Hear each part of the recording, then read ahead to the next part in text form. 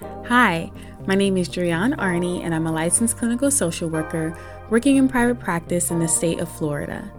Welcome to the Cultivative Conversation podcast, where I engage listeners in conversation about mental health related topics and use questions designed to assist with exploring themes of gratitude, nostalgia, sharing and learning, to normalize mental hygiene, and to invoke togetherness and intimacy through conversation.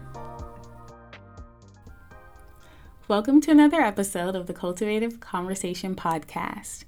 Today's #Cultivative Conversation question is as follows. What makes you happy?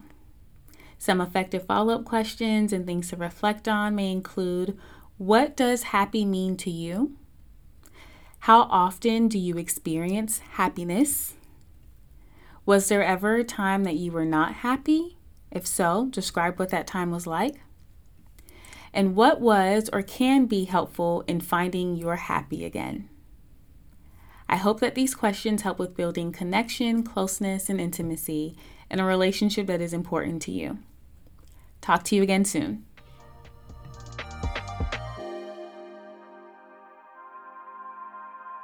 Thank you for joining me for this cultivative conversation.